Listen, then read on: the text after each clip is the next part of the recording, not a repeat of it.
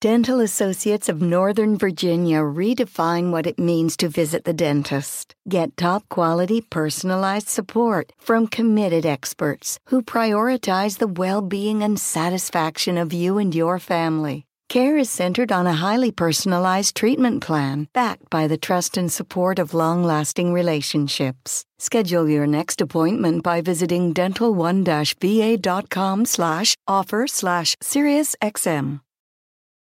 You're listening to a podcast from Washington Post Live, bringing the newsroom to you live. Good afternoon and welcome to Washington Post Live and another in our series on race in America, Giving Voice. Co-produced with the Capehart podcast, I am Jonathan Capehart, associate editor at the Washington Post. From the scorching bright clothing of Do the Right Thing to the vibrant African aesthetics across Black Panther and Black Panther Wakanda Forever, my guest today has created some of the most recognizable costumes in Hollywood over the last 3 decades.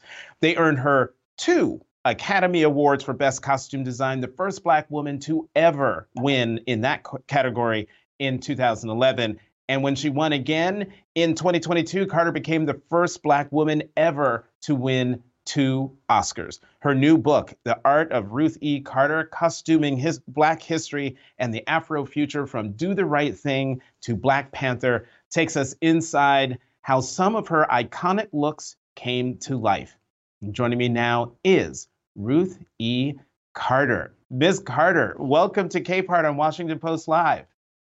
Hello, it's wonderful to be here. It's been a long career and a wonderful opportunity to produce a book that people can read about some of the experiences that I've had along the way. Well, an incredible career, but you started out wanting to be an actress. But you write that after costuming plays, you became the de facto costume designer for all of Hampton University. How did that period shape your creativity? And how did you go from being an actress to costume design in the first place? Well, let's not think of it as though I was an actress on the Broadway stage. I was an actress. I was a thespian in college, and I loved the theater. It was a place of cathartic experience for me. I was a special education major when I started, and the theater was a place that I found a home in, where I loved to perform and get into characters. And so it was an extracurricular activity for me, the acting part, and that I enjoyed. But little did I realize that I was going to start to take the theater major more seriously, and I changed from special education to theater arts my sophomore year. And that blossomed. One time I auditioned for a play and I didn't make the part, and I went to the professor's office to ask him, what happened, because I thought I was pretty good as an actress, And he says, well, we don't have anyone to do the costumes. Do you want to try it? And I thought, okay, the consolation prize. But what I realized when I opened the door to the little costume shop at Hampton University, and there was really no one occupying that space, it became a learning lab for me. And I realized that I could explore all the characters and not just one. And just to be clear, it's not like he said, hey, design the costumes, and that was your first time ever dealing with fabric and patterns and sewing machines and scissors and things. Like you had already been doing that growing up. There was a sewing machine in my bedroom, but it looked like a desk. It was my mom's sewing machine, and I was drawing on that desk, growing up. And then one day I opened the big leaflet top, and inside, lo and behold, was a sewing machine. And in the little drawers, there were Singer patterns, and I just decided to create with the sewing machine. I didn't have like Barbie dolls and things like that to make clothes for, so I just experimented with my own clothes and redesigned, my jean jacket and or a skirt into something else. So that was the beginning of it all. And so then, Ms. Carter, was it difficult um, Hmm. to move from working on costumes in theater shops to working on film sets? Oh, yes, it's a huge difference. But my foundation in the costume shops and theater helped me tremendously to focus on what the differences were between theater and film and what the similarities were. The aesthetic distance is one of them. When you're in a live show, a theater, there's a whole spectacle on stage that's transformative, and the play goes from start to finish. With movies, it's all segmented. You shoot the beginning, and then you shoot the end, and then you shoot the middle, and that really takes you understanding the flow, the acts, the different acts, and the arcs, everything that goes into what creates the story. And that foundation I got in theater. The difference is that with film, you see everything up close. So there's a lot of detail that you can actually add to your costumes or the look of the production. With theater, those details are lost. The aesthetic distance doesn't allow you to see a lot of details. So there's definitely a gentler approach to the filmmaking process of costume design. So I want to borrow a line, the very first line in the foreword of your book that was written by Danai Gurira. And I know I've Yeah, mispronounced her last name, but it's a difficult one. her first line is, I knew her before I ever met her. And that jumped out at me and resonates with me because yeah, you did Black Panther, Wakanda Forever, and Do the Right Thing, and all these great movies. But to Mhm. me, the greatest movie you did was your very first movie, School Days. Oh, School Day. It is the one Spike Lee movie I have watched definitely more than once, and certainly more than 10 times. Um, Talk about that moment, because when you write about it, like, you really put a lot of faith in this young, up and coming film director who called you up on the phone. If I remember right, you were living in Los Angeles. He calls you up and says, "I want you to work on my movie. Come to New Yes, York." You yes. went to your brother's, Hmm. and he guided you on how to come up with the presentation for what you were Yes. going to present to Spike Lee for what became one of the most iconic films in his portfolio that I think gets overlooked of all the things he's done. Talk about School Days and how important that was to you. Oh, well, we were all, if you would say, up and coming. That was the one person we knew in film, Spike, and he'd graduated from NYU Film School. And so he was our fearless leader. We really relied on him to give us the guidance that we needed to do a movie. And so I was excited. And I'd gone to an HBCU. I went to Hampton. He went to Morehouse, and there were many of us. Robbie Reed casting went to Hampton with me. We were a film family from the start. It became us recreating what we had experienced in college, and so that part of it was kind of like the easy part, when we thought about, what would our pledges look like? What would the gamma rays look like? What would the fellows look like? And Spike guided us with that. Lawrence Fishburne played Dap. and he had a Die-Fest South Africa T-shirt on, and he was the militant. And Samuel Jackson was one of the local yokels with the jerry curl and the shower cap on his head. And then we had Giancarlo Esposito, and he was the leader of Gamma Phi Gamma, the fraternity. And at that time, there were a lot of companies that were willing to support young filmmakers like Spike Lee. So we had Nike and so many other people that came in and gave us like bags and book bags and all kinds of stuff. So we were supported as this little tribe of young filmmakers that were creating a story about their own experiences in college. And yet it did have this undertone, this little dark undertone, with the gamma rays really wanting to, make their mark with the gammas. And we really did have a lot of fun. And I think that film stands the test of time because it was done with so much heart. It was done with so much promise and hope for our future. It is a terrific film. Also, to go back to that line, I knew her before, meaning you, I knew her before I met her. That movie, those costumes, leave aside what they were talking about in the arc of the film, but it is something, even watching it, 3 decades later, I know those people, and I know I know the fashion. In reflecting on your time, particularly with Spike, you write in the book, I knew I could not only design costumes, but also express the heart and soul of Black people, their culture, their nuances, my personal experiences as a Black woman, and the character details I found the most interesting. Talk more about how film allows you to convey the complexity of the Black American experience.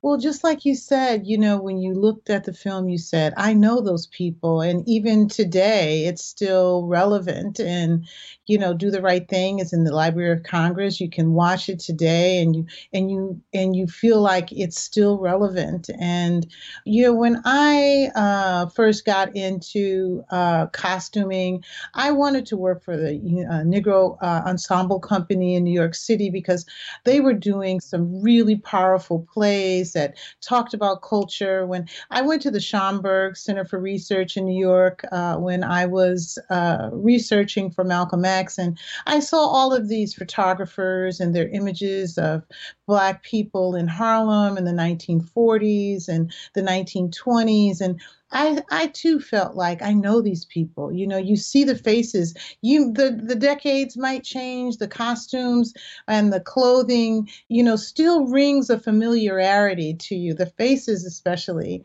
So if I do a film like Rosewood or Baby Boy, I feel like I'm creating a part of culture that will stand the test of time, that these people are not unlike those who we knew, those of our past, those of our present, and those of our future. So there is a connection that I think you feel when you look at the experiences and the, the iconic occurrences like the Selma March. There is something that you sense that you want to really bring to the screen when you're creating costumes. Well, speaking of the Selma March and also Malcom X, Selma March is an historic event. Malcom X is an historic figure. When you're costuming an historical figure like Malcom X or John Lewis and the Selma Marchers, how do you balance the aesthetic of what historical figures were photographed wearing and your interpretation of what you think they would wear? Well, there's it's twofold. You do want to replicate the research exactly. It's not unlike me to be on set with my research, with my photographs, and comparing what we are presenting to what was there. We're constantly surrounded by research when we're getting background dressed, when we're talking to sometimes the descendants of the march, or people who were there when they were children at the march, and they're telling us about their experiences. And then there are those occasions when you don't have the reference. So the research that you do about the person, with Malcom X, I went to the Department of Corrections and I asked to see his files that he had when he was imprisoned in Massachusetts.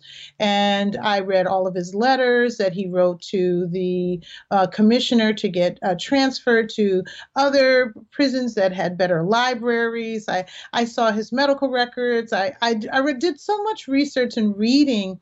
I felt like there was a tone to him, and that I could make some decisions on, what he might wear in those times where we had no research to actually compare it to.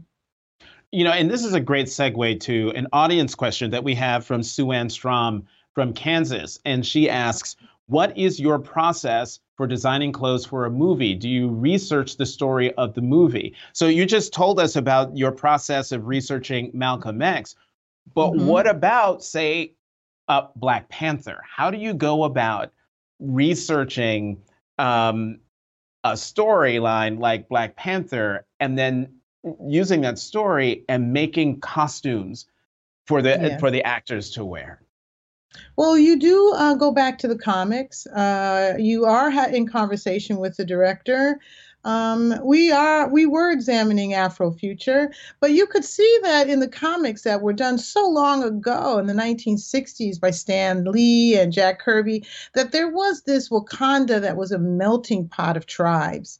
And, those little comic boxes where they painted all of these characters, as you thumb through the comics, and some of it was written more contemporary, Ta-Nehisi Coates and others, Reggie Hudlin, they all have their versions of Black Panther. But one thing that stayed constant was that it was this melting pot of tribes.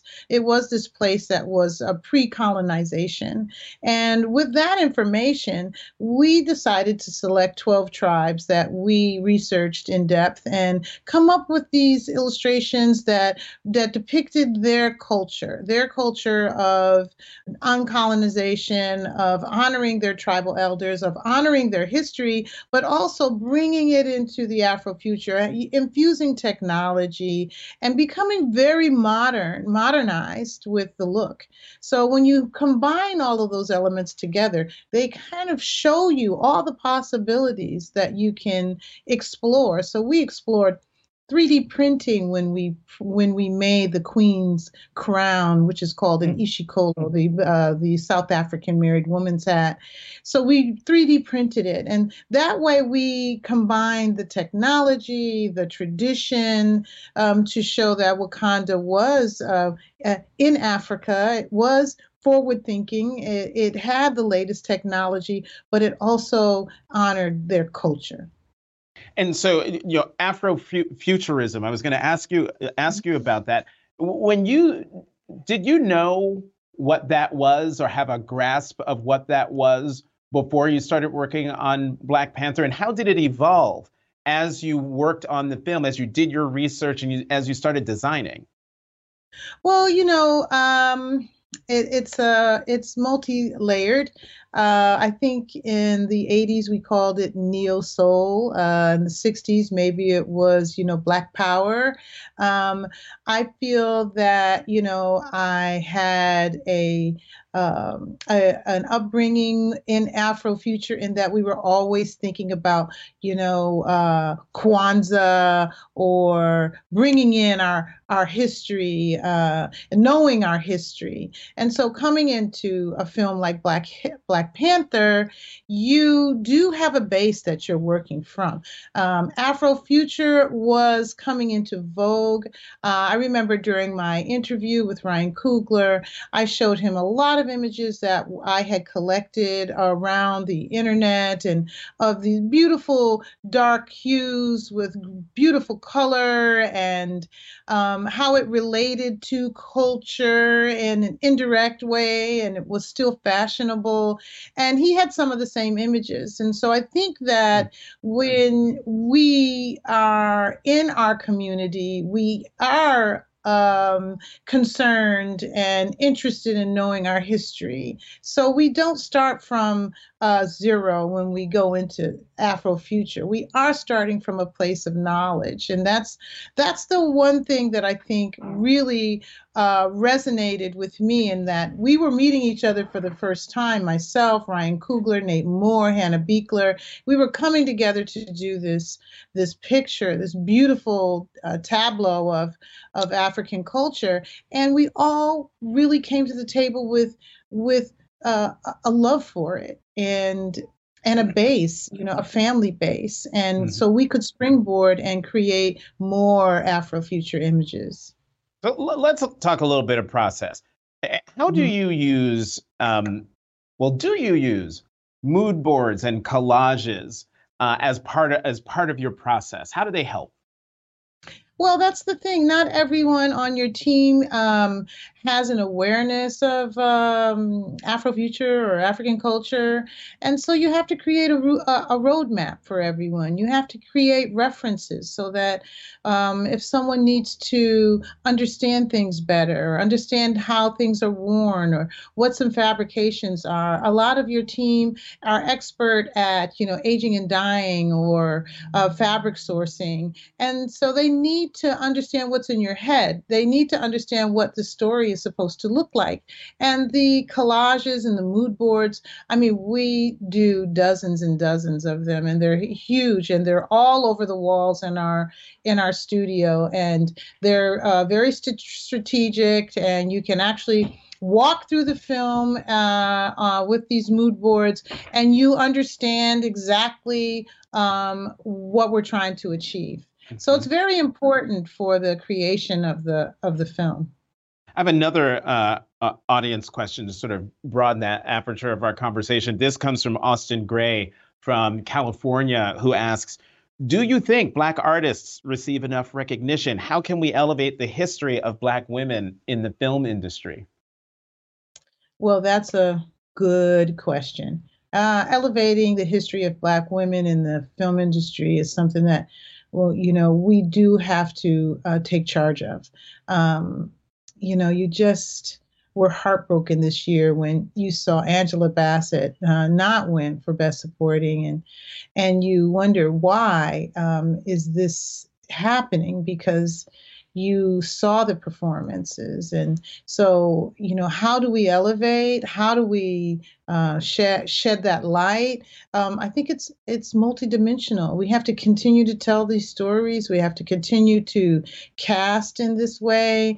There are several vehicles that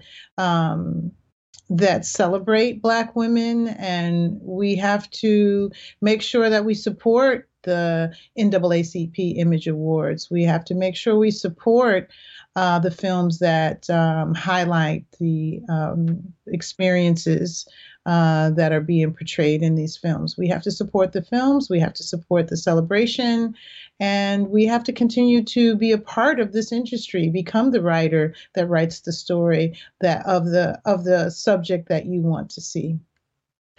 As you can tell, I could talk to you for a full hour, but we've got about 5 minutes left. And I want to squeeze some other things in. One, what does it mean to you to know and have the Black Panther costume being one of several objects from the film that resides at the National Museum of African American History and Culture, that we see it there, the Afrofuturism exhibit?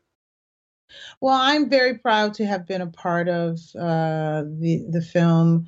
I'm very proud to be a part of the Marvel family. It's an honor to create something for a community that was in need of a superhero. And there are a lot of collaborators and people involved in creating those costumes. And I'm honored that I was the one who took the helm and brought these images to life. All right, I'm just going to tell the control room we're going to go a little over because I've got to get these last two questions in. The first one, this year marks the 50th anniversary of hip hop, which blows my mind that it's 50 years. When you started out, the genre was still in its infancy. You've played a major part in bringing its aesthetic to the big screen. How did you think did you think your work did it play a role in hip hop being more widely embraced? Oh, yeah. I went back and forth between New York and Los Angeles for 15, 20 years. I worked with John Singleton. I worked with Spike Lee. Going back and forth like that really did put hip hop right front and center. I worked with Mos Def in Bamboozled with Spike Lee. In the early days, we worked in L.A. I put Chris Rock in, Cross Colors. I mean, there were so many emerging designers that coincided with what was emerging in music. And I think that as filmmakers, Spike Lee, Robert Townsend, Keenan Ivory Wayans, we were all at the precipice of this new found culture that was taking charge. I mean, people were destroying the music, hip hop in the beginning. The cassettes were being burned outside of churches. I mean, I remember that happening in New York, and it was not embraced, but it was embraced by us. So that was a really wonderful time. I remember not only was it hip hop, it was neo soul, and it just felt very real and very much alive and very much a voice. I mean, when you look at Public Enemy and their song "Fight the Power" opens up "Do the Right Thing." There was a voice that we were embracing, and I think we were the new generation. There are some actors who you've worked with on many films. 8 with Eddie Murphy, 7 with Samuel L. Jackson, 6 with Angela Bassett. The question is, how does working with actors again and again impact the costumes you design for them? Yeah, there's a shorthand. When you first work with them, you don't know what they're going to expect. You don't know how your relationship is going to play out. And when it plays out well, you're invited back to the table. And the next time you work with them and the next time you work with them, you understand their process more. You understand that Samuel L. Jackson loves to work with the costume. And I have created some unusual things for him, like in Old Boy. And I've done some, silly things like in Do the Right Thing on Samuel Jackson. And, I've done some chic looks on him in Mo Better Blues. And he loves the costumes. And so knowing that about an actor before they get there, you know how to prepare the room, you know what kind of fun you're going to have, you know how much time to put in place for them. You know that after an hour, they'll still be down to trying on more things. And that's across the board. Angela Bassett, you can see her thinking in the fitting room. It's a transformative process for her. She's very trusting, and she will see what you have. She will wear it, and she looks at it, and you can see her mind thinking about her character and how she'll hold her body in this costume. So when you know that you can explore with them like that, then you are free to be creative. And that's the real wonderful thing about working with an actor over and over and over again. I'm going to squeeze in one more. It's a battle between two really good questions, but we are out of time. So I'll end with the simpler one. What's one film that you loved making the costumes for that you think gets overlooked? Oh, Sparkle. Oh my goodness. Sparkle. The creative element of Sparkle, the wonderful casting. I had so much fun working with Mike Epps, and it was like I was doing the Supremes.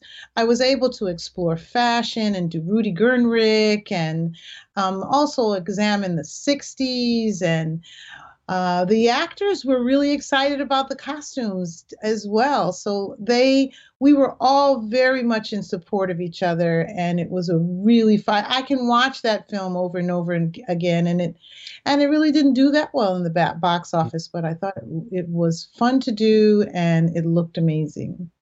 Fabulous costumes and even equally fabulous soundtrack as well. Ruth E. Carter, two-time Oscar-winning author of The Art of Ruth E. Carter, Costuming Black History and the Afrofuture from Do the Right Thing to Black Panther. I could talk to you all day. Thank you so much for coming to Capehart on Washington Post Live. Thanks for having me. It's been a great conversation. Thanks for listening. For more information on our upcoming programs, go to WashingtonPostLive.com. BP added more than $70 billion to the U.S. economy in 2022 by making investments from coast to coast.